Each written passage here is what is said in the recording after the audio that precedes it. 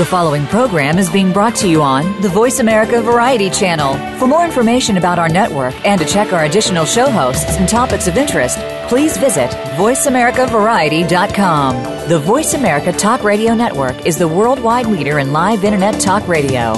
Visit voiceamerica.com. The views and ideas expressed on the following program are strictly those of the host or guests and do not necessarily reflect the views and ideas held by the Voice America Talk Radio Network, its staff, and management.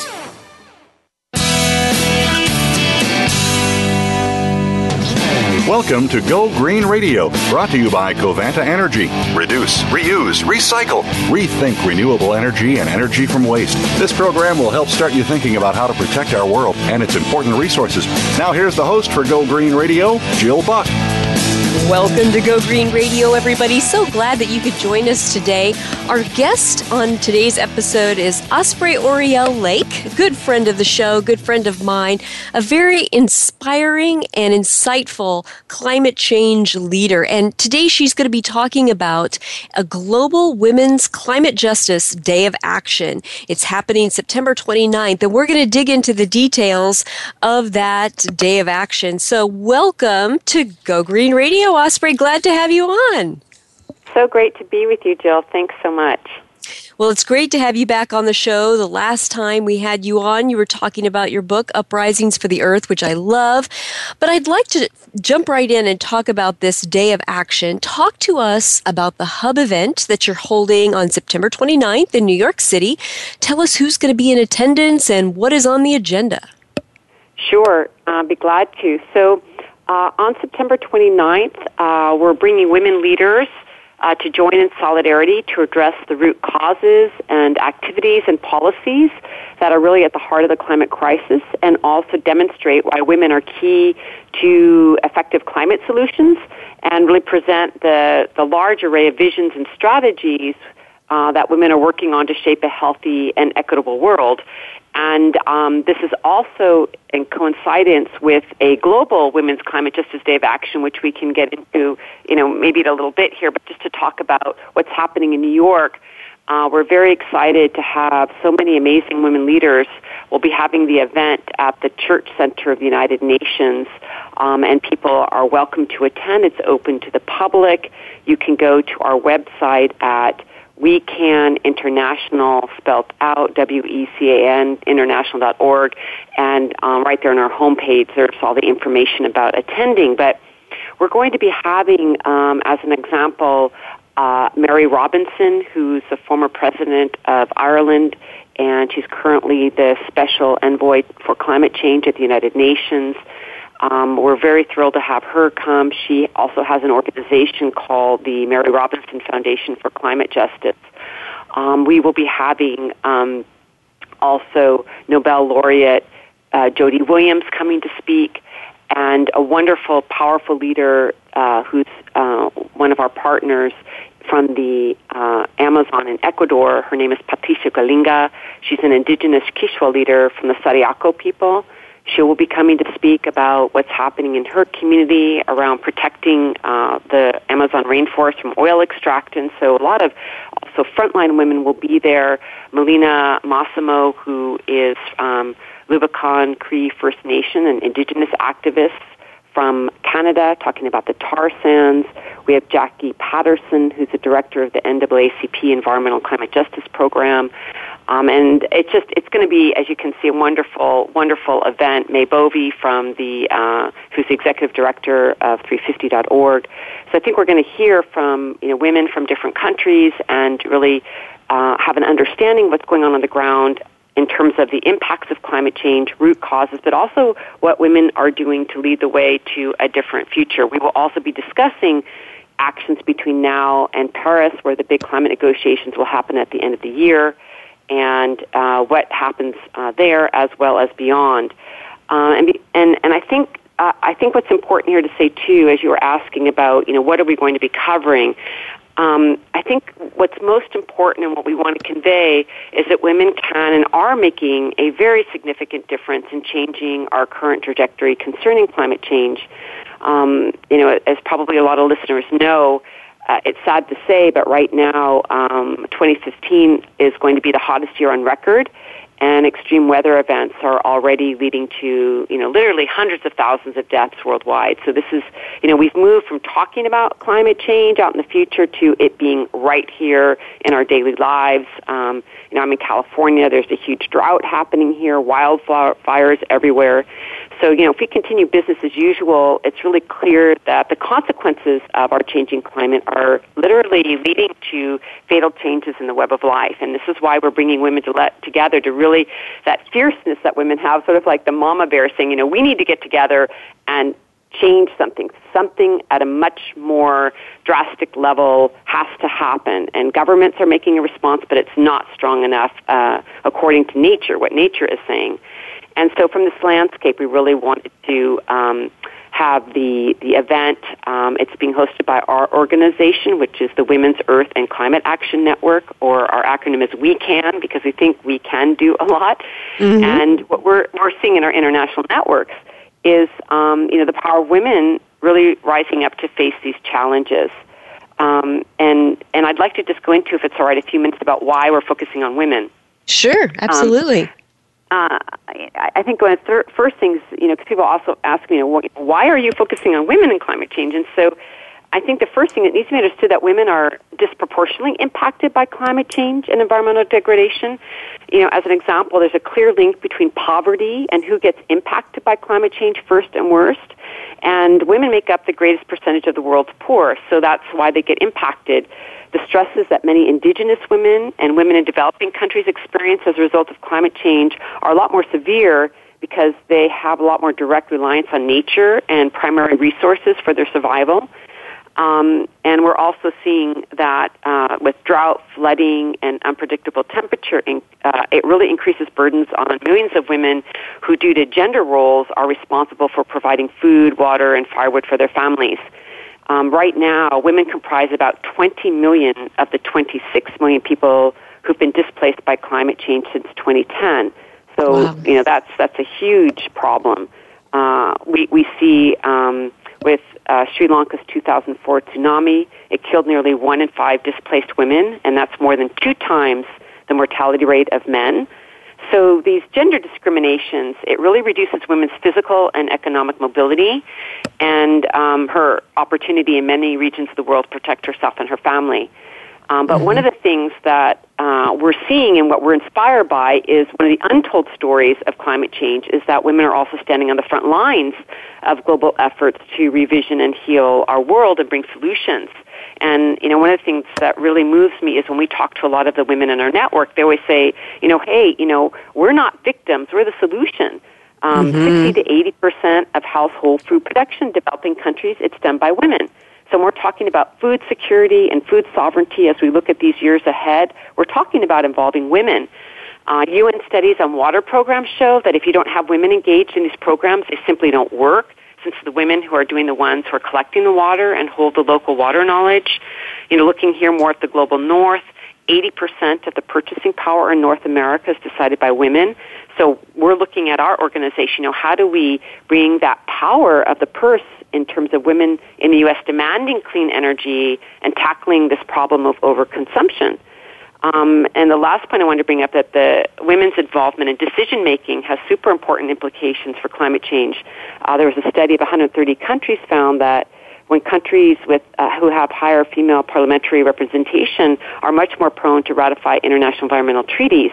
I could go on, but there's so many statistics that really show us that women are central to climate change solutions, and yet it's really an untapped group, and also they're very underrepresented. And I think also something that women are bringing to the conversation that we can't leave out as we face, massive loss of life, species extinction, and these increasing threats from climate change, and it's something that's harder to record, but I've personally witnessed it, is women's emotional and spiritual intelligence. Whether you want to attribute that to biology or culture, it's very powerful. I've been in international forums where the most impactful work has been women conveying our deep and fierce love, as well as our grief for our children and their future, and for the lands that we love and the very web of life, and to do so in public spaces, with public officials, and as we speak truth to power. So I think it's important at this level, this crisis, that we have the opportunity to bring our full selves to the conversation, and I think women have so much to offer in that way. Well, and I've seen that myself in my own work with the Go Green Initiative and, working with school communities to help educate children on ways to protect natural resources and to protect human health from environmental degradation, that it's been oftentimes the women, whether it's the parents or the teachers, who have been so key in bringing these new initiatives to the forefront and being the ones who volunteer and like you said, they're on the front lines taking their part. You're going to be in New York City right after Pope Francis is there. And, he's talked about so much of the same things that you were discussing in his new encyclical on environmental issues. And he's talked about the correlation between environmental degradation and, its unbelievable impact on the impoverished of the world and how hard that is making their lives. Do you have any plans to integrate any of his message into your day of action and perhaps bring more people into the fold in your own movement? Yeah, we actually wrote a statement right after the encyclical was distributed, and people can read our response on our blog, which is on our homepage. And we were excited very much by his work. We find it to be a very powerful tool for the climate movement, and it's really created space to, I think, invite other world leaders to step up and take bold action to address the root causes of the climate crisis. It's a very, strong statement. It calls not just for climate action, but also for climate justice. Recognizing, as you were saying, that human poverty and vulnerability is intimately tied to environmental degradation. So, in his whole concept of the integral ecology that embraces a deeper interdependence with the earth and human society and the economy, it's really looking at a fundamental shift in our collective consciousness and understanding of the world and our place in the world. And I also really like that he did not waver in his criticism of the corporate interests driving environmental degradation, nor the politicians facilitating their destruction. He's extremely assertive about this, and he also called for immediate action, which we agree with, to keep fossil fuels in the ground and a bold transition to a clean energy future. And climate solutions free of inappropriate market mechanisms. So, we're very thrilled with that, and we've come out of support, and we're definitely going to be, stating that at our event. All that said, I think it's important that while we're applauding, the Pope for his leadership and unwavering stance as a women's climate justice organization, we also needed just to take pause and stand firm in asserting that there's still much more work to be done in addressing sort of the patriarchal worldview that the encyclical still portrays, and that's sort of evident in the peppering of, old paradigm comments on gender and sexuality in the encyclical. And, I think there could be some improvement there from the gender perspective, but, overall, we were, very, very pleased with the statement and all the work he's done since then, and that he's going to be, speaking to Congress, that he's going to be going to the United Nations General Assembly when we're there, and all this work that's going on in the lead up to the Paris negotiations. I think he's helped tremendously, and it's very exciting.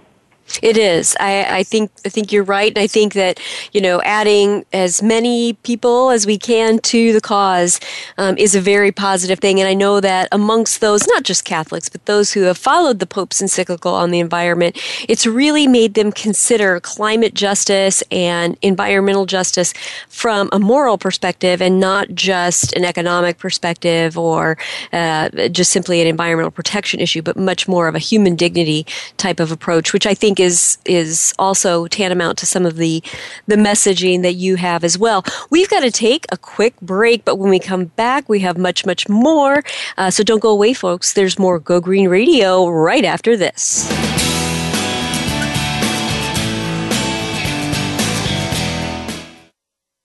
News, opinion,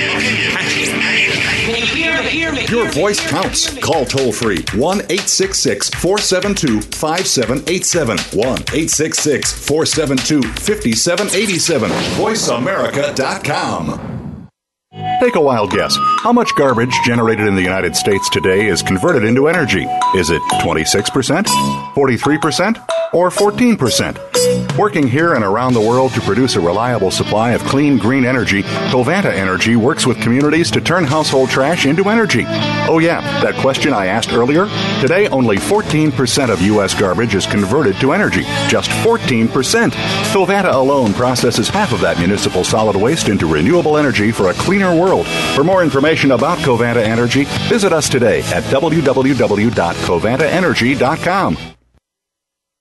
Up Close with Chris Tinney is now on Voice America Variety. Every Tuesday at 5 p.m. Pacific, 8 p.m. Eastern. Chris brings you the thought leaders, activists, and socially responsible entrepreneurs taking action for the environment, doing business in a new way, and helping the underprivileged. Call in or listen in every Tuesday at 5 p.m. Pacific, 8 p.m. Eastern, and learn how the small decisions you make today have a big impact on our small planet in the future. Tune in to Up Close with Chris Tinney on the Voice America Variety Channel. The Internet's #1 talk station. #1 talk station. VoiceAmerica.com.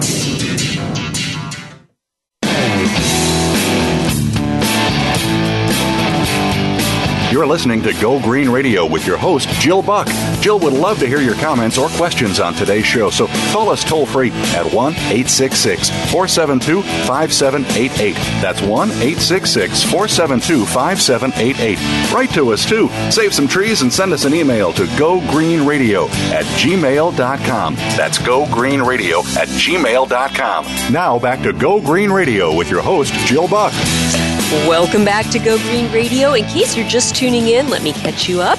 Today we're talking about a global Women's Climate Justice Day of Action that's being put on by the Women's Earth and Climate Action Network, WECAN International. And our guest today is Osprey Orielle Lake.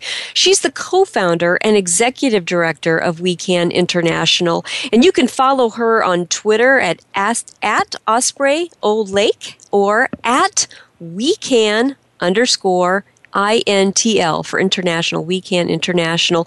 And this Global Women's Climate Justice Day of Action is going to be happening September 29th. And for those who cannot make it to the Hub event in New York City, Osprey, you have several ways to get involved. You invite people to share their photos, videos, statements, or action recaps via email before September 29th. And I'm wondering exactly how people can do that, what you're hoping to see from people, and in your mind, what the ideal submissions would contain. Talk to us about that. Great, thank you. Yeah, we're very excited.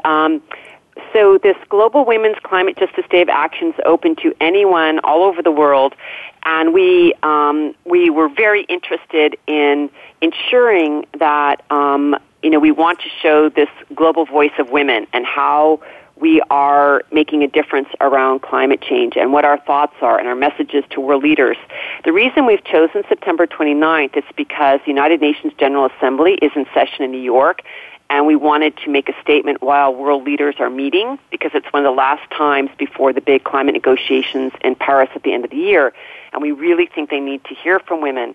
So right now, what you can do is you can go on to our homepage, which is www.wecan, WECAN, international.org, and right there you'll see a button on our homepage that takes you to the Global Women's Climate Justice Day of Action, and there's a portal, and you can submit photos or a statement. And what we're seeing is right now, because the portal's open between now and September 29th, we have over 30 countries engaged with us, and they're doing what we call decentralized events throughout this month all the way to the 29th. And the actions can go, are quite a big range. It can be someone planting a tree and taking a photograph of themselves and making a statement about how trees are important to climate mitigation. There's women putting up solar panels. There's women just taking a picture of themselves with a statement saying, we want world leaders to take a strong stand on climate change. We have a group of indigenous women from the Amazon rainforest who are going to be having a protest against fossil fuel extraction in their territories. We have one woman from Canada who's been traveling across Canada interviewing women who are doing things around protecting waterways, and she's going to have sort of like a photo exhibit and statements from these women. We have a group of women in the Niger Delta region of West Africa who decided to hold a summit on women and oil extraction. So it's quite wide-ranging, as you can see. People are uploading statements about, we care about our children, or we're interested in there being, more funding for environmental education.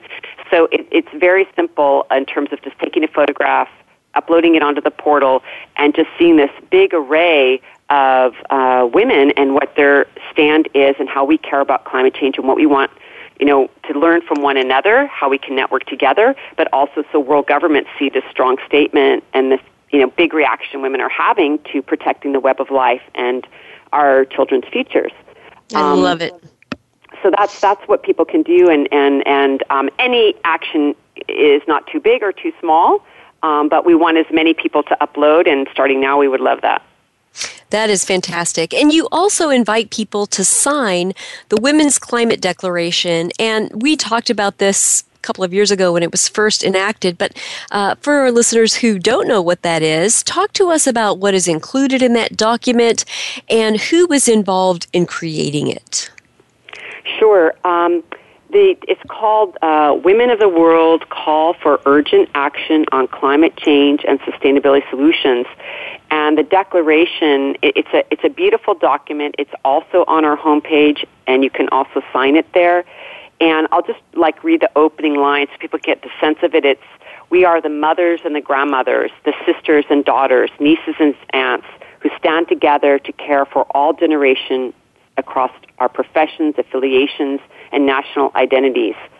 We are committed to a transition from a future of peril to a future of promise, to rally the women around the world to join together in action at all levels until the climate crisis is solved. And then it goes into, specific demands around canceling plans for future carbon developments and deforestation and bringing atmospheric CO2 concentrations back below 350 parts per million in the atmosphere, divesting from dirty fossil fuel developments, calling for urgent action, putting a price on carbon, everything from, protecting forests, reducing emissions, rejecting greenhouse gas emission schemes that come from high-risk technologies which create irreversible damage, such as tar sands, shale gas, nuclear energy, and geoengineering. So it gets into some deep specifics around false solutions versus real solutions, as well as, how do we really respect nature, and how do we have more education around nature, and how do we have, new economic indicators so that we don't just have this endless economic growth model that's not working. So it's a host of issues that women got together and said, this is really a roadmap about how we can get from here to a new sustainable, healthy future. And it was very exciting because it came out of our international summit where we had Dr. Jane Goodall, Dr. Vandana Shiva, we had Sylvia Earle, we had Mary Robinson, we had a host of amazing Indigenous and grassroots women leaders from all over the world, from Africa, India, South America, and together we created the statement and signed it. And since then, there's been thousands of signatures. It's one part of a 10-part campaign, signature campaign series that have all come together to aggregate our declarations together, and they will be delivered to world leaders at the climate negotiations in Paris. And we're very excited because recently I learned the aggregate of all the signatures is up over 10 million now. Oh, my gosh. So we really want people to sign this as part of their day of action, and it's very easy to do online, and the declaration is now available in 5 languages. That's fantastic. Now, let's talk about this world meeting in Paris in December. What specific outcomes are you hoping for when that meeting concludes? Well, I think we got to break it down a little bit because, it's the culmination of so much work and, really will create the game plan, so to speak, starting in 2020 going forward. And I think we need to get right out on the table just bluntly that the analysis shows that pledges currently on the table by governments in Paris will fall short of limiting global warming to below the internationally agreed 2 degrees threshold. Mm-hmm. And so to fill the gap, we really need to get, a lot of pressure from civil society and people's movements because the scientists are telling us, across the board, we must leave 80% of the fossil fuels in the ground. And that, again, the current negotiations, the documents at this point are not addressing that. Mm-hmm. And so, I think we cannot have our hopes too high for the outcome. I do think that the governments are trying much harder. There's a lot more seriousness, a real understanding that we need to move to zero carbon emissions. I mean, there's been some really important breakthroughs. And so I think we need to see the positive momentum going into Paris. But in terms of meeting the speed and scale of the climate crisis, I think, we can't expect this particular document and this negotiation to meet the targets. And this is where, the role of people's movements it really, really makes a huge difference. And we need to keep putting pressure on all the way up before and through the negotiations and after to really meet the demands that nature is requiring. How do you and your organization maintain your motivation and your hope when so many times the world has come together for these climate talks and failed to produce real results? What keeps you going? What keeps you motivated? Well, I think, probably like, you and a lot of people, this is what we must do. This is what we have to do if we want to survive and have a good future for our planet and our children. And so my motivation is that, my love for the earth, my love for human beings, my love for all species. And I feel like love often is not put into the equation, but it is a motivator and it is an inspiration. And then beyond that, the work that I see women doing around the world is just unbelievable. Women who are in frontline communities, women who are surviving incredible hardships due to climate change, whether it's drought or flooding, and are at a survival level. And the innovations that they bring forth and the work that they do is deeply inspiring. Everything from these women in Bangladesh who are making wind-resistant housing to, Solar Sister organization that we are in collaboration with, who are bringing solar businesses to women in rural regions of Africa. Our own partners that we work with in the DR Congo, we're doing a reforestation project there with them. And, this work that goes on about, healing the land, planting trees, moving to agroecology, getting off of big ag, protecting our waterways. People are out there. They know what to do. I find the inspiration is that, women, men and women both, people know what to do. They know what needs to happen. For me, the battle is, how to get, the corporate powers and, the political and legal frameworks that we have, out of the way so people can get on the business of healing the earth and building resilient communities. Absolutely. And I think that is a powerful motivation. It's kind of like we have no other choice. In order to survive, this is what's going to happen. And so we continue to fight the good fight. And I love what you're doing. We've got to take a quick commercial break, but when we come back, we're going to talk about some other ways to get involved with WECAN International, some of the other programs that they have going on besides this day of action. So don't go away, folks. There's more Go Green Radio right after this.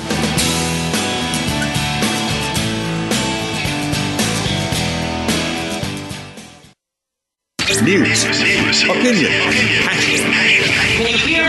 Your voice counts. Call toll-free 1-866-472-5787. 1-866-472-5787. VoiceAmerica.com. Take a wild guess. How much garbage generated in the United States today is converted into energy?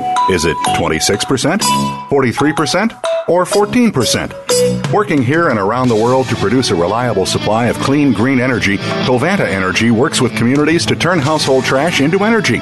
Oh yeah, that question I asked earlier? Today, only 14% of U.S. garbage is converted to energy. Just 14%. Covanta alone processes half of that municipal solid waste into renewable energy for a cleaner world. For more information about Covanta Energy, visit us today at www.covantaenergy.com. Do the adventures of Indiana Jones leave you curious about this exotic and unusual profession? If so, don't miss Indiana Jones, Myth, Reality, and 21st Century Archaeology with Dr. Joseph Schuldenrein. You'll learn about forensics, ancient civilizations, and human origins. Listen to Dr. Schuldenrein and colleagues discuss their excavations and related archaeological topics, ranging from the unique to the sublime, and yes, even the mundane. Indiana Jones, Myth, Reality, and 21st Century Archaeology. Live Wednesday, 6 p.m. Eastern, 3 p.m. Pacific Time on Voice America Variety. Stimulating talk. It gets those synapses in the brain firing really fast. All the time. The #1 Internet talk station where your opinion counts. VoiceAmerica.com.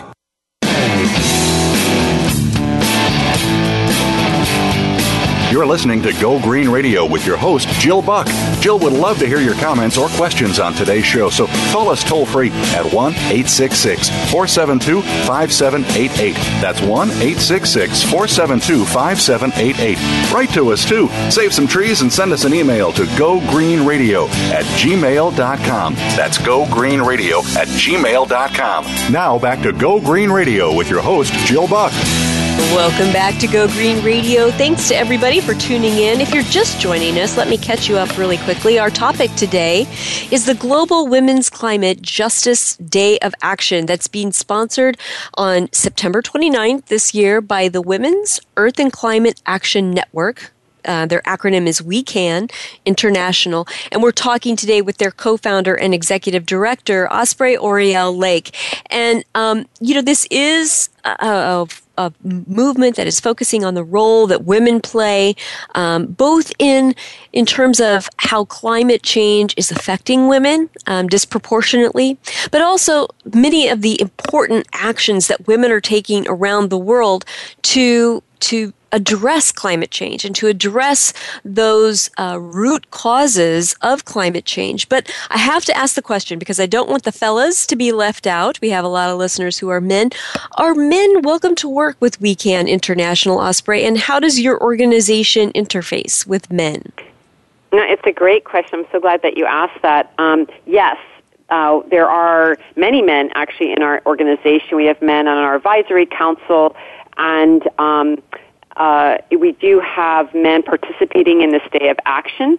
And for us, it's about working together. But we also know at this time that because of the disproportionate impacts and also the fact that women's voices have been underrepresented as well as their solutions, we're really lifting up what women are doing. That said, there's so many amazing men who are supporting us, who are advocates for us, who participate on our calls, who come to our trainings, with this understanding that they too are realizing, not maybe exclusively as their focus or work, but that it's important to them to uplift women's voices. And, we've had a lot of businessmen approach us, especially in the solar and wind technologies, when they start learning that 80% of all consumer purchases in the United States are decided by women, or that 61% of household improvements are decided by women. So when they're looking at getting solar panels up on people's roofs or doing some of these transitions around energy efficiency, it's really important for them to be engaging women.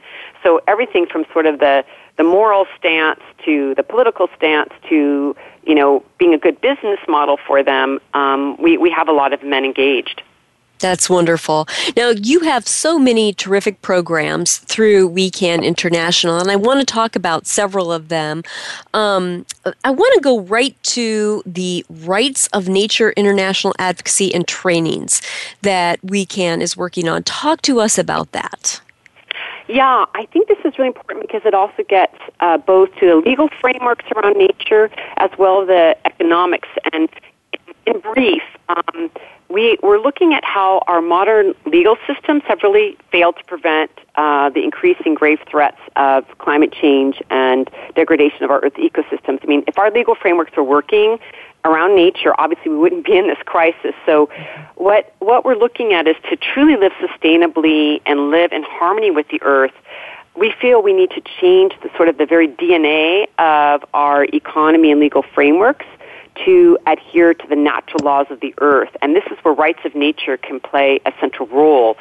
And this is a legal framework that many people are starting to pick up on. The UN has even recognized it.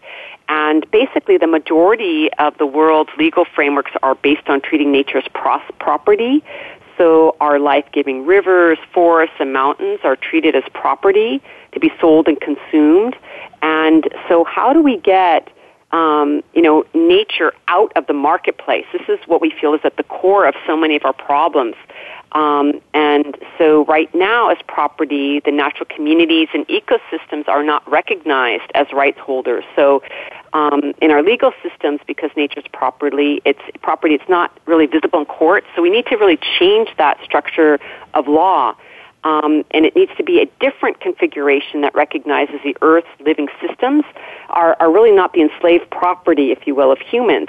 Mm-hmm. And what's very exciting right now is that this work is gaining traction. In 2006, the community of Tamaqua Borough in Pennsylvania passed an ordinance recognizing nature as a rights-bearing entity.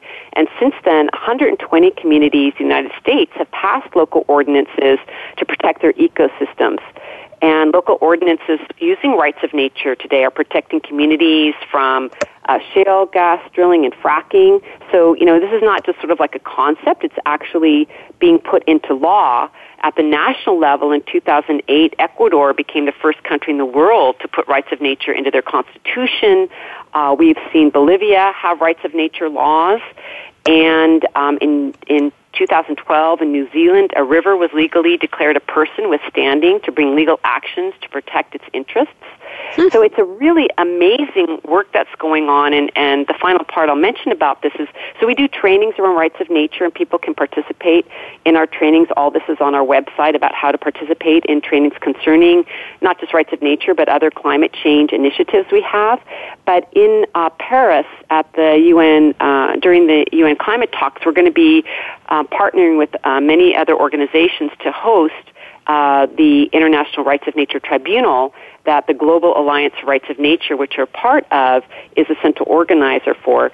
And we will be actually having like a mock trial for 2 days, showing what would it look like if climate change and some of these other environmental issues we're facing were put on trial using rights of nature laws, and how we would be violating, Mother Earth's rights, and really showing people what this legal framework looks like. It's like an educational tool. There'll be a tribunal going on in Paris.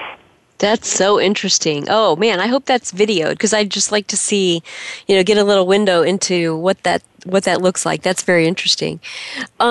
You also have a regional solutions training program that you work on. And I got on your website and I was looking at some of the offerings that you have in different parts of the world. Talk to us about these training programs. I find it so fascinating. Sure. We're finding that, as I know because you're deeply engaged in such wonderful education work, that there's just, there's huge amounts of education that needs to go on for in-depth advocacy. We have to have the right analysis to get to deeper solutions. And so we do trainings, as an example, in the Democratic Republic of Congo. We have a wonderful coordinator there named Nima Namandu. And what we're doing there is working to protect forests, work with regional women leaders in the Congo on the topic of forest protection and support of Pygmy peoples of the region. And in particular, we're looking at the training, which is centered on the protection of the Atombe rainforest and the support of the indigenous communities living in and around it, whose cultural and ecological heritage is really threatened by unsustainable and exploitive logging, mining, and agricultural practices. And of course, for us, it's about working with the indigenous people there, protecting the forest, bringing in their indigenous knowledge as we go forward, and how we can create sustainability in the forest. And forests are so important to mitigating climate change in terms of carbon sequestration. We need our forests. So, there's sort of a ecosystem of wins as we move forward to help protect these forests for the local people, for the atmosphere, for the entire global community. So these trainings really focus on, forest protection. Workshops also include the introduction of clean cook stoves and fuel-efficient cooking, holistic indigenous conservation methods, and also we're bringing in solar lights to the area, so there's not so much need to cut down the forest for light at night. So there's a whole host of things we do in that training. We launched a training in the Middle East, North Africa region with over 9 countries involved, and this training involves carrying out climate change mitigation and adaptation activities for the region, and a lot of that has to do with water issues. That region, as you probably know, is dealing with huge amounts of drought, so we're working on water issues with them. And then also we work in Latin America on trainings, and then perhaps for your listeners, of most interest would be that we have a U.S. Women's Climate Justice Initiative, and we just finished a series of trainings. One of them was around women for 100% renewable energy, from installation to advocacy, and that was really amazing. Just the brass tacks. How do I get solar on my roof? Who do I talk to? How do you get it done? What if your local utility company opposes you? How can you build a group to have advocacy so you can? Another training was on health and climate change. What is at stake and what can be done? There's a host of health issues involving, women caring for their families and what's happening with CO2 emissions in the atmosphere. We did women on the front lines of climate change here in the U.S. With a lot of indigenous women and low-income women and communities of color and what they're facing and going through what happened with the Hurricane Katrina and what's happening with the communities in the South. And so, really bringing forward those frontline stories, because often we think, other countries and developing countries are the ones suffering the most, and we have, low-income communities, African American communities, indigenous communities here in the U.S. who are right on the front lines due to environmental racism, due to inequality in the marketplace, and they need our attention, and also we need a lot of education about how we can support those frontline communities. So absolutely. All those trainings are open to the public. They're all online, so it's really easy. People can just participate in the trainings online. And we'll be starting a series again in January. We just finished a series of 4 trainings, and we'll be starting again in the new year.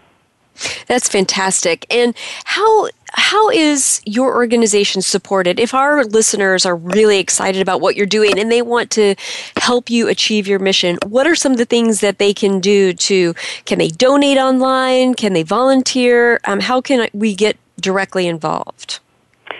Thank you for asking the question. Yes, there is a donate button on our website at www.WECAN, WECAN, international spelled out.org, and we would love to have donations for all of this work. We have our own nonprofit, so of course it's all tax deductible. And then we do enjoy having volunteers. There's a lot of work going on right now in support of the Global Women's Climate Justice Day of Action, with outreach to international communities and just supporting that action. So volunteers are very welcome. And also it's very helpful if people will sign up for our newsletter so we can be in touch with you, and also our Facebook page. We want to have as much outreach and network as much as possible. We find that networking, especially amongst women, is one of our strong points. And so we would love it if people followed us on Facebook and Twitter and just, helped our community to grow. Absolutely. Well, we're going to take a quick commercial break, but when we come back, we have much more. So don't go away, folks. There's more Go Green Radio right after this.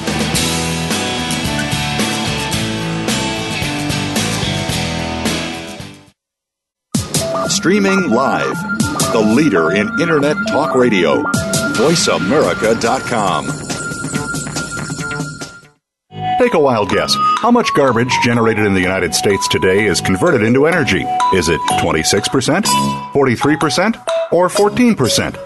Working here and around the world to produce a reliable supply of clean, green energy, Covanta Energy works with communities to turn household trash into energy. Oh yeah, that question I asked earlier? Today, only 14% of U.S. garbage is converted to energy. Just 14%. Covanta alone processes half of that municipal solid waste into renewable energy for a cleaner world. For more information about Covanta Energy, visit us today at www.covantaenergy.com. Conservation starts with us. Learn about environmental concerns each week when you tune in to Our Wild World with host Ellie Weiss. Our show centers on Africa each week and what's being done to save our wildlife, ecology, and ourselves. However, we'll also discuss what's going on closer to home. And most importantly, we'll let you know what can be done in our own backyards by featuring guest experts and featuring your questions and answers. Listen every Monday morning at 8 a.m. Pacific Time, 11 a.m. Eastern Time on the Voice America Variety Channel. Streaming live, the leader in Internet talk radio, voiceamerica.com.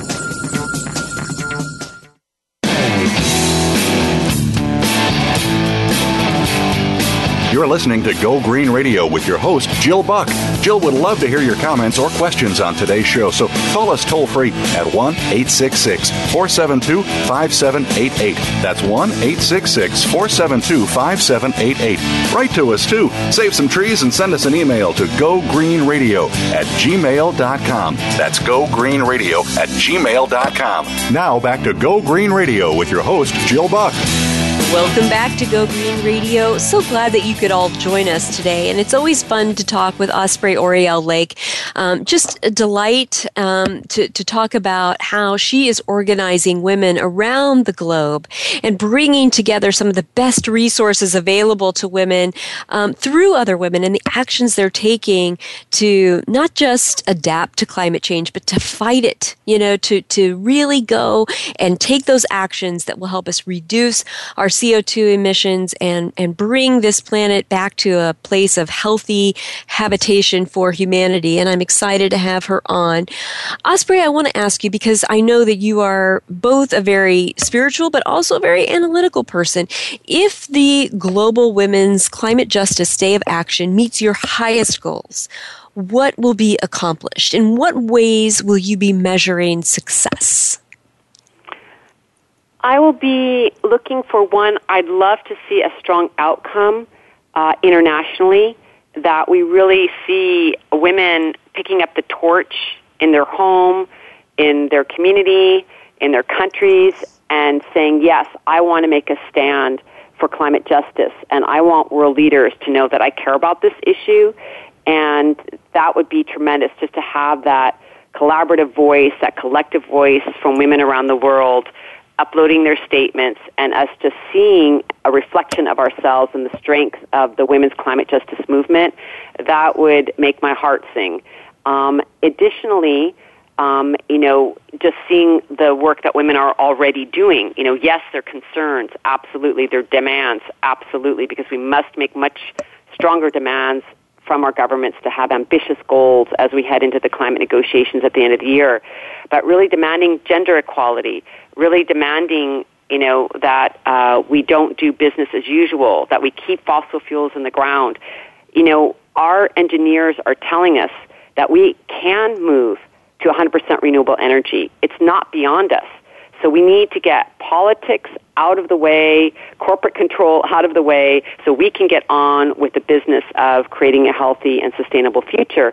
And women making this strong stance and also showing the work they're already doing, I think would be amazing, because I'm so moved by the stories of resilience that women are demonstrating around the world. And one thing I just wanted to mention, because it really deeply moved me, and I just found out about it this year. And, agroecology is so central to this transition because we can sequester carbon emissions into the soils. Mm-hmm. And one of the things that's really potent to do that is, the practice of agroecology. And this work is echoed by thousands of women who demonstrate on the streets of Brazil each year, calling specifically for agroecology, and they call it the March for the Lives of Women and Agroecology, and it's held in Brazil every year, and they've been doing it for 6 years. And I find, actions like that so inspiring. Well, it is, and I actually got to see Dr. Shiva speak at the Soil Not Oil conference in Richmond, California last week, and she was talking about this very issue. It's one thing to create public policy around our carbon emissions, but a huge percentage of the carbon emissions and the Earth's lack of capability to sequester the carbon that is in the atmosphere happens around soil and the way that we produce food.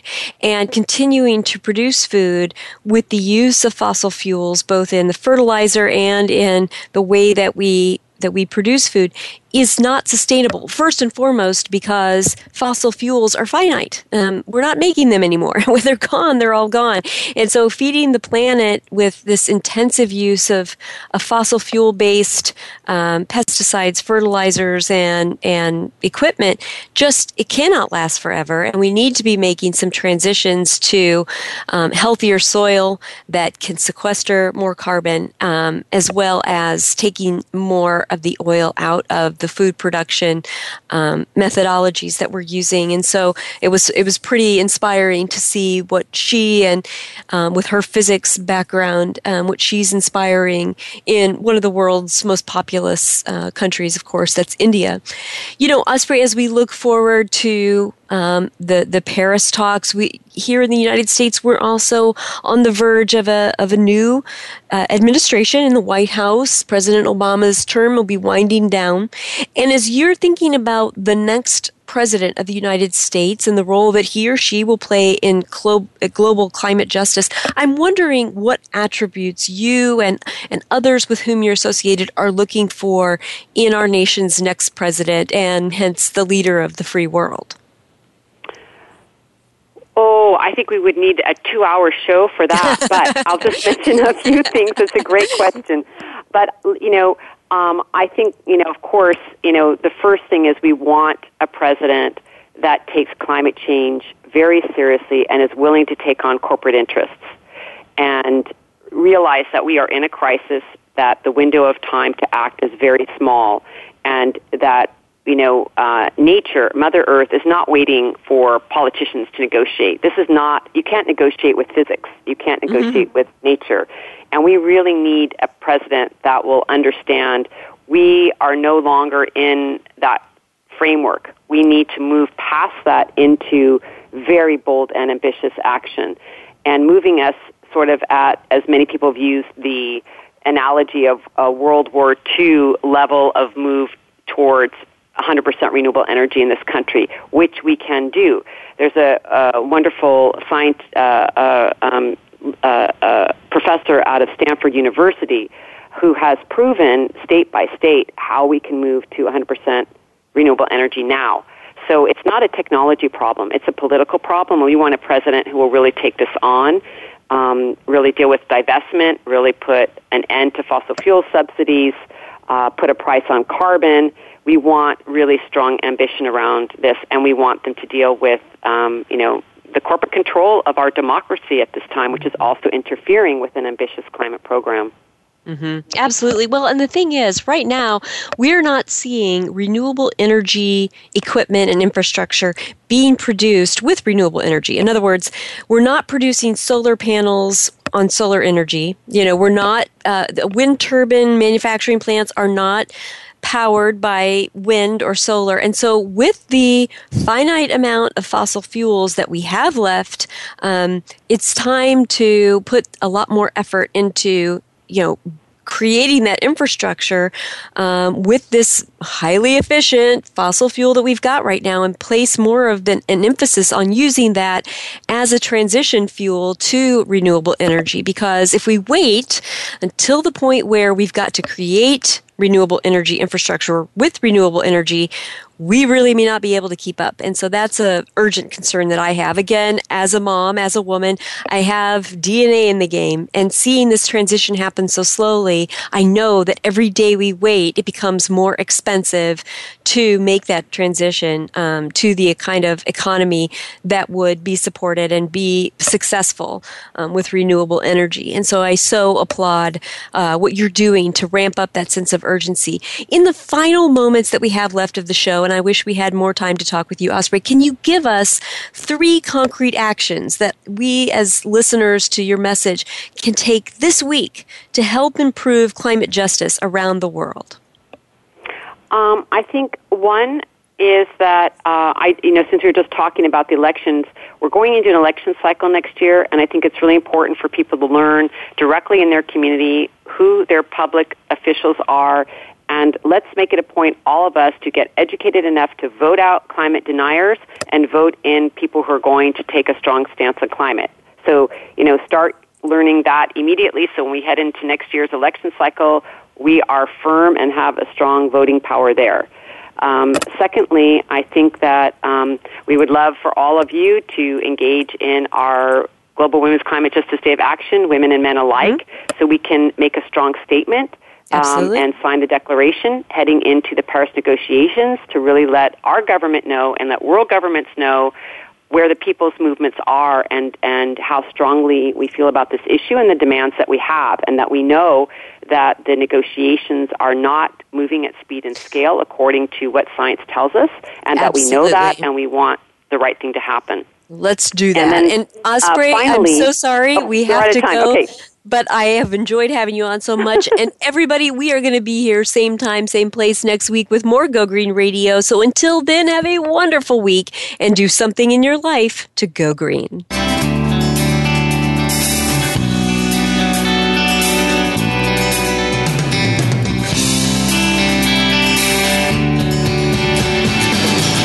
Did you get some terrific ideas from today's show? Please join us for more next Friday at 9 a.m. Pacific Time, noon Eastern Time. It's Go Green Radio with Jill Buck here on Voice America. Go Green Radio is proudly sponsored by Covanta Energy, a leader in providing renewable energy solutions for a cleaner world. Visit www.covantaenergy.com for more information. We'll see you here next week.